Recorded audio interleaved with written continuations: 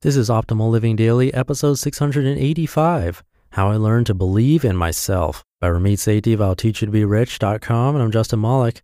Happy Thursday, and welcome back to Optimal Living Daily, where I narrate blogs for you. I cover personal development and minimalism mostly from some of the most popular blogs, all for free. And thank you to FreshBooks for sponsoring this episode. FreshBooks is the company I recommend and use for invoicing, time tracking, expense tracking, and more. Come check them out totally free for a whole month and without entering any kind of payment info by visiting freshbooks.com/living. Now let's get right to it and start optimizing your life. How I Learned to Believe in Myself by Ramit, Sethi of I'llTeachYouToBeRich.com. A few weeks ago, I asked you to send me your toughest, most burning questions. I got thousands of responses, and I'll be answering as many as I can in the upcoming months. Here was one of the most surprising ones I got. People wanted to know how to start believing in themselves. For example, what was the first thing you changed when you decided to take a hold of your life and implement those changes? From Alan Y. And how did you actually make the changes in your life? You knew what needed to change, etc., but how did you not become the all talk, no action guy? From Mary Kay. And how did you learn to believe in yourself? From Laura H. This is such a popular question and so central to becoming a top performer that I wanted to devote an entire post to it. After all, if you don't believe in yourself, none of the tactics, techniques, frameworks, and strategies I share will mean anything. I know how rare it is to have someone looking out for you and sharing the insights they learned along the way. I've had my own mentors and advisors along the way, and it's my treat to return the favor to you. So today, 4 ways I started believing in myself. Number 1, brutally small steps with a long-term perspective. I have friends who expect their apartment to look like an interior decorator showcase at 24. Are you shitting me? Your parents took 30 years to buy those 3 spatulas. We all want to be the best dressed, lift the most weights, make the most money, get the hottest girl or guy. But what we forget is those are the results of time and consistent process and a little luck. Like you, I'm impatient with myself. I want the end results, the six-pack, the accolades, the things to brag about. But I was inspired by people like Jeff Bezos and John Bogle who have decades-long perspectives. But I see people paralyzed by the end result. Instead, I forced myself to start off small and stay consistent. For example, I know a guy who constantly lectures me on health stuff he reads online like ketosis, paleo, intermittent fasting, yet he's still overweight. I'd rather be the guy known for putting in small steps, working out 3 times a week, than for having an encyclopedic knowledge of health. Put another way, it's easy to dream about running 3 times a week or making $500,000 a year of passive income. Losers will dream about those, but take no action. In fact, they'll actively resist doing anything by using code words like, ugh, I don't want to freelance. That's trading time for money. When I hear this, I feel one of my favorite emotions, pity. Better to start running once a week and earn $1,000 a month on the side. Number 2, over-prepare like you cannot even imagine. Most people have no idea what it takes to compete at the highest levels. They think spending 20 minutes Googling around will suffice. And in fact, many people have never met a truly world-class performer, so they have no idea what real preparation looks like. You remember my skinny friend who emailed me asking for advice on how to gain weight? He said, I already eat 2,100 calories a day, and I spit out my drink. As a skinny dude who intentionally gained 40 pounds in the last few years, I eat that for breakfast. My buddy did not know the game being played around him, i.e. that to gain weight, he would have to eat more than 2 times that. Similarly, I teach my dream job and earn 1K students how to over-prepare for meetings like nobody else.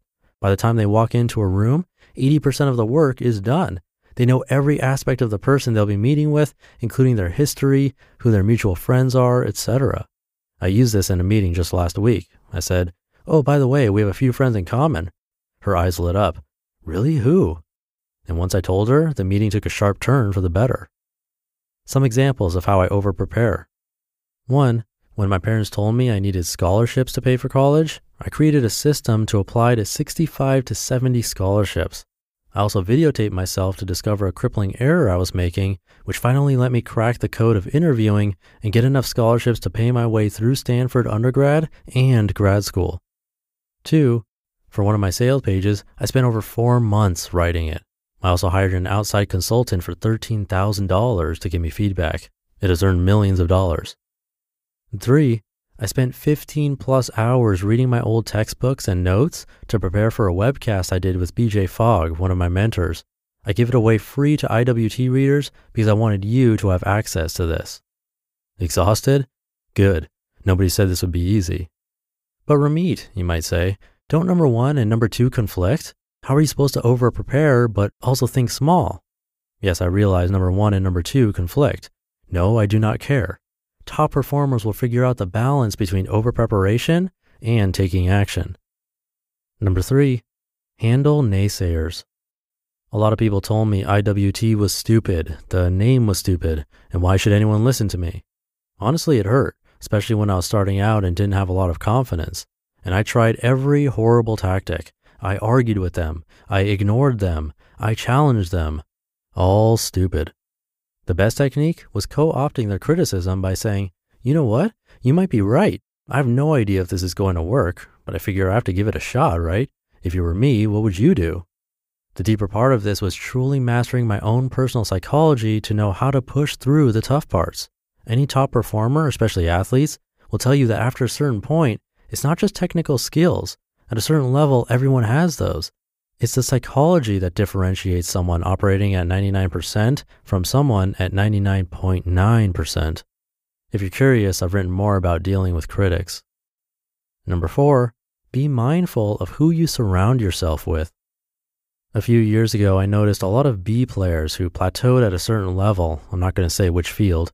I got fascinated with this. Some of them were truly amazing at what they did, so why did they get stuck? And I started studying them. And I found one of the biggest factors in getting stuck was who they hung out with. The B players were hanging out with other B players who were satisfied making X dollars or having the impact of Y. They hung out with the B players because they had a lot in common with them. They were friends and it was comfortable. And that's fine. If you're comfortable doing X dollars or having the impact of Y, great. But a lot of these people were privately frustrated since they couldn't grow. When I pointed out that doing yet another blog roundup on a blog with 2,000 readers would be pointless, they stared at me blinking. They had the ambitions, but did not know how to truly leverage the power of relationships to grow. Note that I'm not saying how to make fake friends and make more money. The truth is, the best people in your industry know things you do not. They can open doors you cannot, and they've mastered not only tactics, but psychological insights that you have not.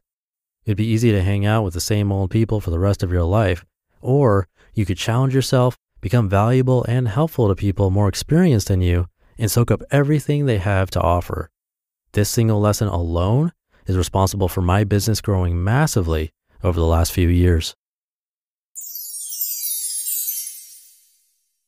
You just listened to the post titled How I Learned to Believe in Myself by Ramit Sethi of I'llTeachYouToBeRich.com. Thank you again to FreshBooks for their support. A challenge that I recommend trying is tracking your expenses every single day for 1 month. See exactly how much you spend on anything and everything that you spend money on, and you can do that easily with FreshBooks without getting frustrated with tools like Excel. FreshBooks is a cloud accounting company for small business owners and freelancers. It's the easiest to use system that I've ever seen for tracking expenses because you can use it on a computer or you can use their app, which makes it really easy to track expenses on the go and much better than using a spreadsheet. Plus, it's really easy to make invoices with FreshBooks and to track time. Try it all out for free for a month with no commitment. You don't have to enter in a credit card. Just come by freshbooks.com/living and enter Optimal Living Daily in the How Did You Hear About It section. Again, that's freshbooks.com/living. That's it for today. Have a happy Thursday, and I'll see you in the Friday show tomorrow, where we'll hear from David Kane of Raptitude.com and where your optimal life awaits. Hey, this is Dan from the Optimal Finance Daily podcast, which is a lot like this show, except more focused on personal finance. Justin handpicks the best posts he can find from blogs and authors like Ramit Sethi, Mr. Money Mustache, and more, and I read them to you 5 days a week. So if you enjoy this podcast, come on over and subscribe to Optimal Finance Daily too. And together, we'll optimize your financial life. You've been listening to Optimal Living Daily. Be sure to hit the subscribe button to stay up to date on each new episode and head to oldpodcast.com. That's OLDpodcast.com for a free gift as well as more actionable tips and resources to help you maximize your potential. Thanks for joining us, and remember, your optimal life awaits.